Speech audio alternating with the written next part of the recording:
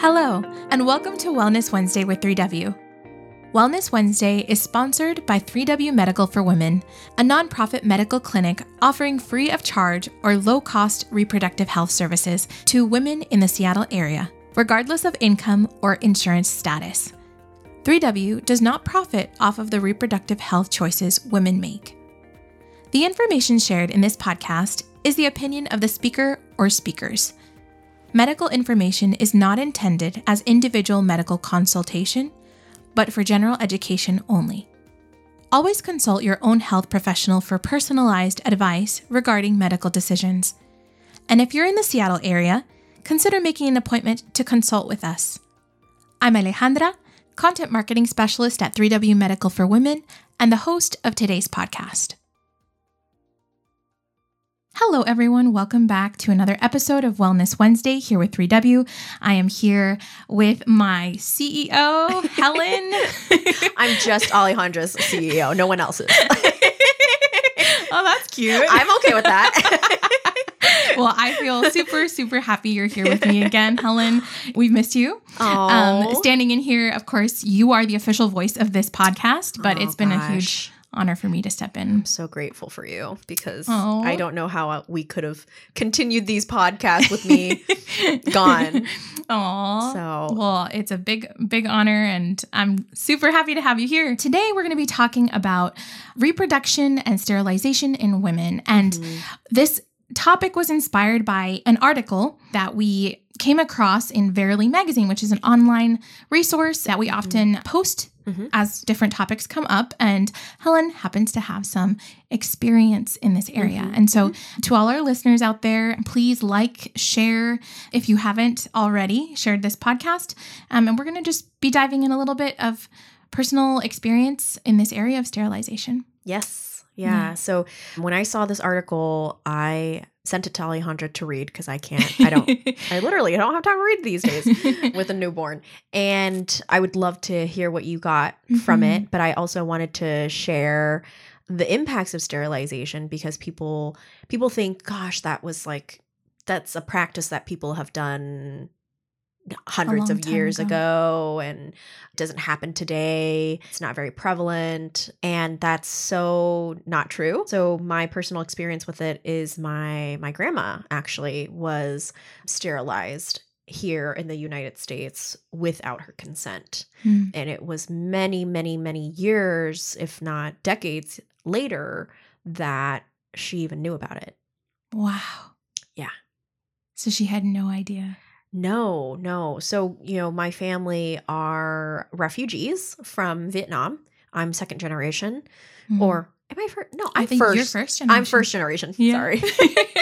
And when my grandparents came here, they brought 6 kids, and my grandma was pregnant with my aunt, my youngest aunt, who's only 7 years older than me. Wow. And so she was pregnant, making her journey from Vietnam, landing in an internment camp in Thailand, and then eventually landing in Washington State. But so it was only until her 7th child was she able to give birth in a hospital, which is a whole new experience for her. It was her first time getting an epidural. She was like, if I got an epidural for all of my pregnancies, I would have tons more kids. She was like giving birth in the hospital setting in America was like the best experience she's ever had being pregnant and giving birth. Like, wow. It was always at home.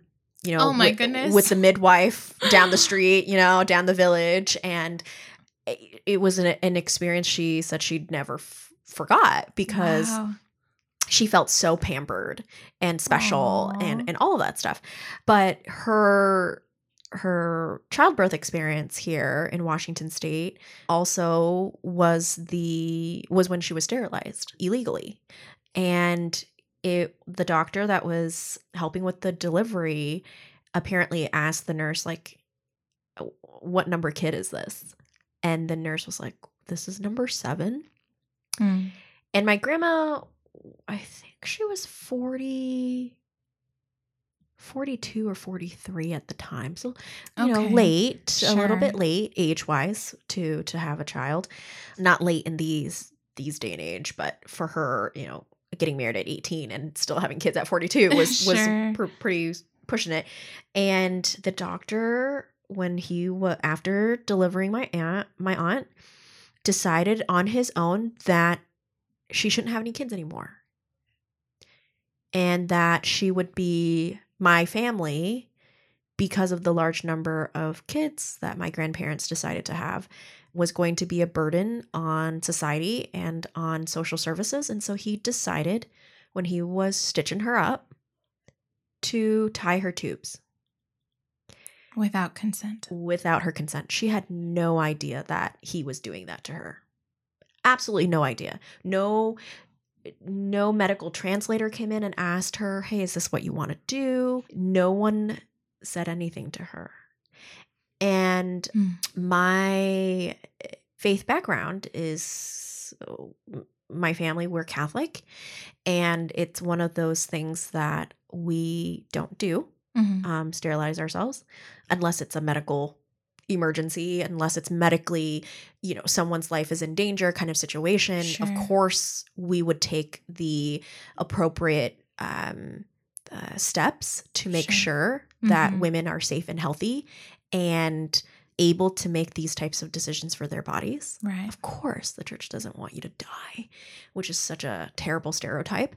But my grandma was completely healthy, still able to reproduce. She was not given the right to a conversation of if she wants to discontinue having children or not. She loved having kids, as hard as they were. And so it was many, many years, like I said, decades later, that we were looking through her medical records, and it just so happened that it said her tubes are tied. And she was like, I never tied my tubes. And so we had to talk to her doctor, and they're like, no, your tubes are tied. And it was such a shock to her. Aww. And it was a shock to our family as well, because it was such a disrespectful, unethical thing that this doctor did to her. She was just like, I would never do that. I would just abstain from having more children, but I would never tie my tubes because I always want to be open to having more children. But that's my personal choice. Right. And for someone to make that decision for her in her most vulnerable state. Just having given birth. And not in a foreign country. Not speaking the language, not having anyone there to advocate for her, not being in a completely different space and a completely different birthing experience. That is so wrong on so many levels. Sure. And that was not that long ago. My aunt is 40. That's just 40 years ago. Oh my goodness. Right. And so sterilization still happens today. And I guarantee you, like, if more women who are like my grandparents that came, were the original boat people, we came on a boat, and refugees. And if you, I bet you, if you ask more women her age that were having children with these large families that are coming over from a foreign country, I wonder how many of them are sterilized and they don't even know. Sure. And it seems like a very common thing to do, especially with people who decide to have really, really big families. I know that the Irish community, a lot of illegal sterilization happened in that community, in that culture as well. Just no one wants to talk about it. No. And it surprised me a lot when you gave me the article because there's a story in there exactly like your grandma's. Exactly like hers, where the woman had just given birth. She was happy. It was her second baby. And all of a sudden, they kind of told her in passing and used this specific term. And she kind of, like, very unofficially okayed it. And they just took it and ran with it. And she didn't even get a chance to kind of put her thoughts together. They sedated her. And she in that moment, she was not able to, she wanted to stop it. But she was so weak being sedated that they took her to the operating room right away. And she just remembers kind of wanting to say something and change her mind and say something to a doctor or a nurse, but she couldn't. Because physically she was just kind of just out of it. And so, which shocked me because I don't know if that's like how your grandma experienced that process, but like you're basically kind of, your hands are tied. Yeah. You know, you're wanting to say something, but you can't. And it just made me feel so sad because what does that say about women taking the opportunity to be their own advocate? Yeah. Choices. Right? Why couldn't you do it afterwards? You know, or like wait a little bit. Yeah. Or like I guess there's this mentality like, oh, you're already opened up and so let's just take care of it. Right. You know, but it's not a decision to take lightly. No. You just gave birth. You're in so much pain. You have this kid wailing in the, you know, of course, in that state of mind, you might not be thinking straight or thinking of all the different pros and cons to do something that's irreversible. Yeah. Women that have a lot of children, I have a lot of friends that have a lot of kids, and I always like, gosh, you guys have a lot of kids. Like, that's awesome. But like, aren't you exhausted? And like, why did you decide to have more children? Like the amount of kids. And women always say like, we forget the pain of childbirth. And I was like, okay, well, you know, someone that's never given birth, I don't understand that statement. But sure. I've heard a lot of women say like, you forget because they're such a joy. Children are such a joy. Right after. Yeah. I've never met someone that regret having their children. I've just never met someone that says, yeah, that was so horrible that I never want to have any more kids. And I'm sure there are women out there that have had horrible, horrible labor, childbirth experience that never want to have children again. And that is your story to tell. Right. My personal experience is I've just never met anyone like that. Right. And they're just like, we forget. And then until we're on that delivery table, we're like, oh crap, this is what it feels like. And where's the epidural? Give it to me now. Yeah. So yeah, it's really interesting. Why can't we honor that conversation with a bit more prudence and pause and care? And is that the best time to talk to her about that? That's a very good point. Continuing with that story in the article and relating to your grandma, one of the points that it was saying was that it's often tailored or geared towards women of color. Yeah. That's not surprising. Either they're poor, they're non-white, they're female, or all three. So that's a really sad reality in your grandma's situation, her having just come from Vietnam, giving birth, and feeling this excitement, right? Coming into a hospital for the first time, experiencing that pampering, yet how she was betrayed in a way, you know, of that happiness. And we often talk about this here at 3W, where education is so vital and so important. And the more we know about our bodies, how they function, how to take care of them, the more we're able to be our own advocates, right? Yeah. And you know, I think there's a lot of focus on people of color in medicine, specifically Black women, and maternal risks, you know, being really, really high. And there's this whole, you know, I remember the tennis player, Venus Williams, like almost dying after childbirth because she was dismissed from her health concerns after giving birth because of her color. And I think, yes, that plays a factor in it. I cannot say from personal experience, because I've never experienced that, if that's all there is. Sure. I think women's health in general is still very dated and out of touch with what women really want and what women really need. I think the whole idea of a cookie cutter approach to women's healthcare is not okay. I think every woman has a unique, of course there's like patterns, that you can apply to medicine, but I think I know here at 3W, every patient that walks through the door and we are able to serve, we see them as a unique individual with unique health issues that we're going to approach depending on how that patient responds or what that patient's story is or whatever it is.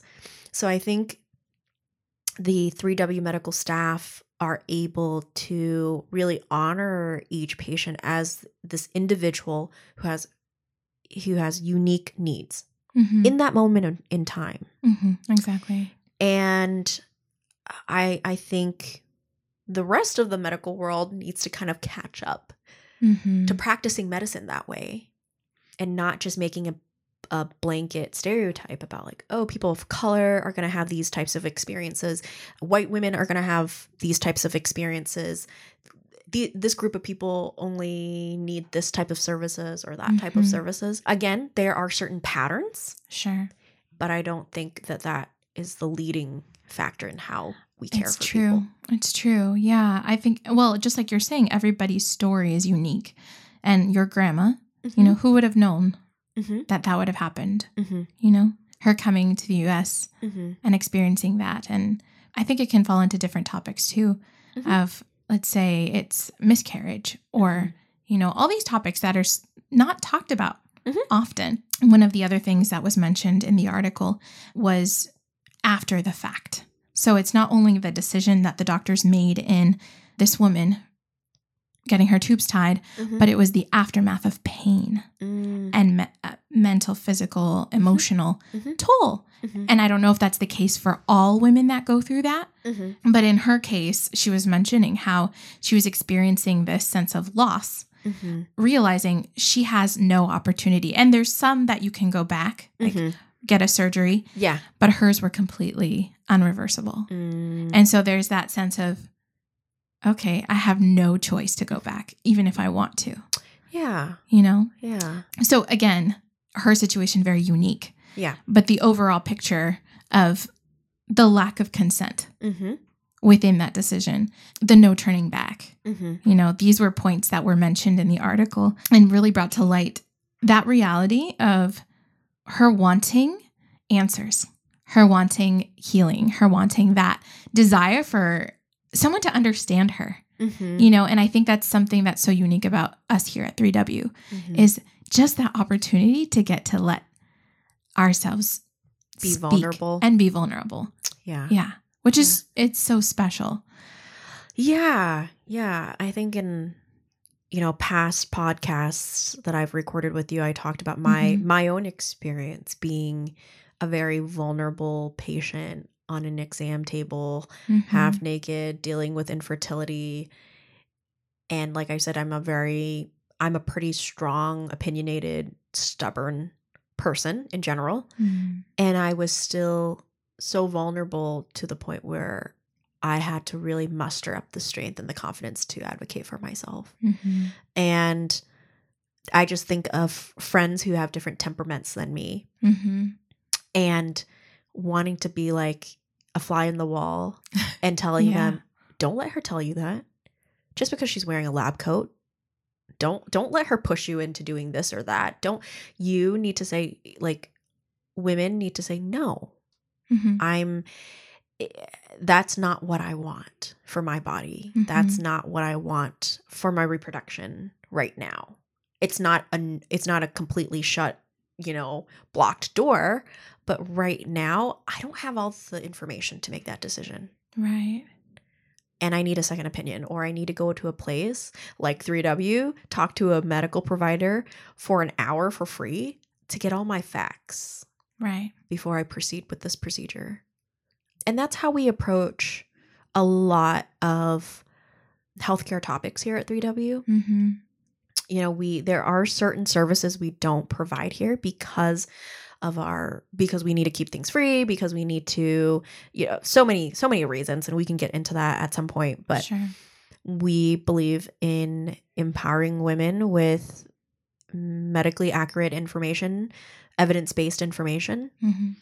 so that when they walk out of here, they can advocate for themselves and know that we're there to just be that support system for them. Right. Yeah. And it's free. There's nothing to lose. I guess There's time. I mean, people always say like time is money, but like you're getting educated. Yes.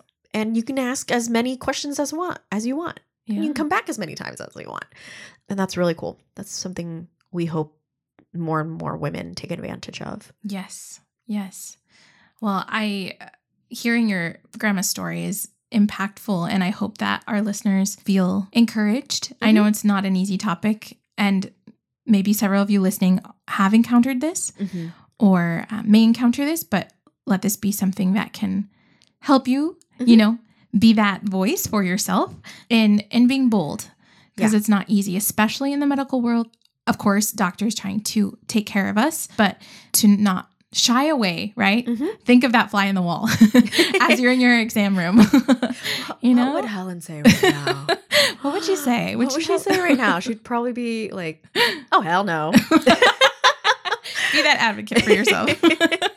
Well, Helen, thank you so much for sharing your family story and your grandma's story. Yeah, thank you. And hopefully it's helpful to those listening. I hope so. I hope so, that those that are listening that have maybe grandparents or people in their lives that have gone through the same thing. Well, awesome. Well, we're so excited that you're here and excited for the next time you get to pop on another podcast with us.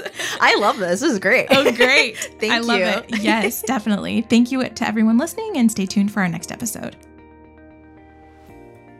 For more information about 3W, please visit our website at 3wmedical.org. That's the number 3, the letter W, medical.org.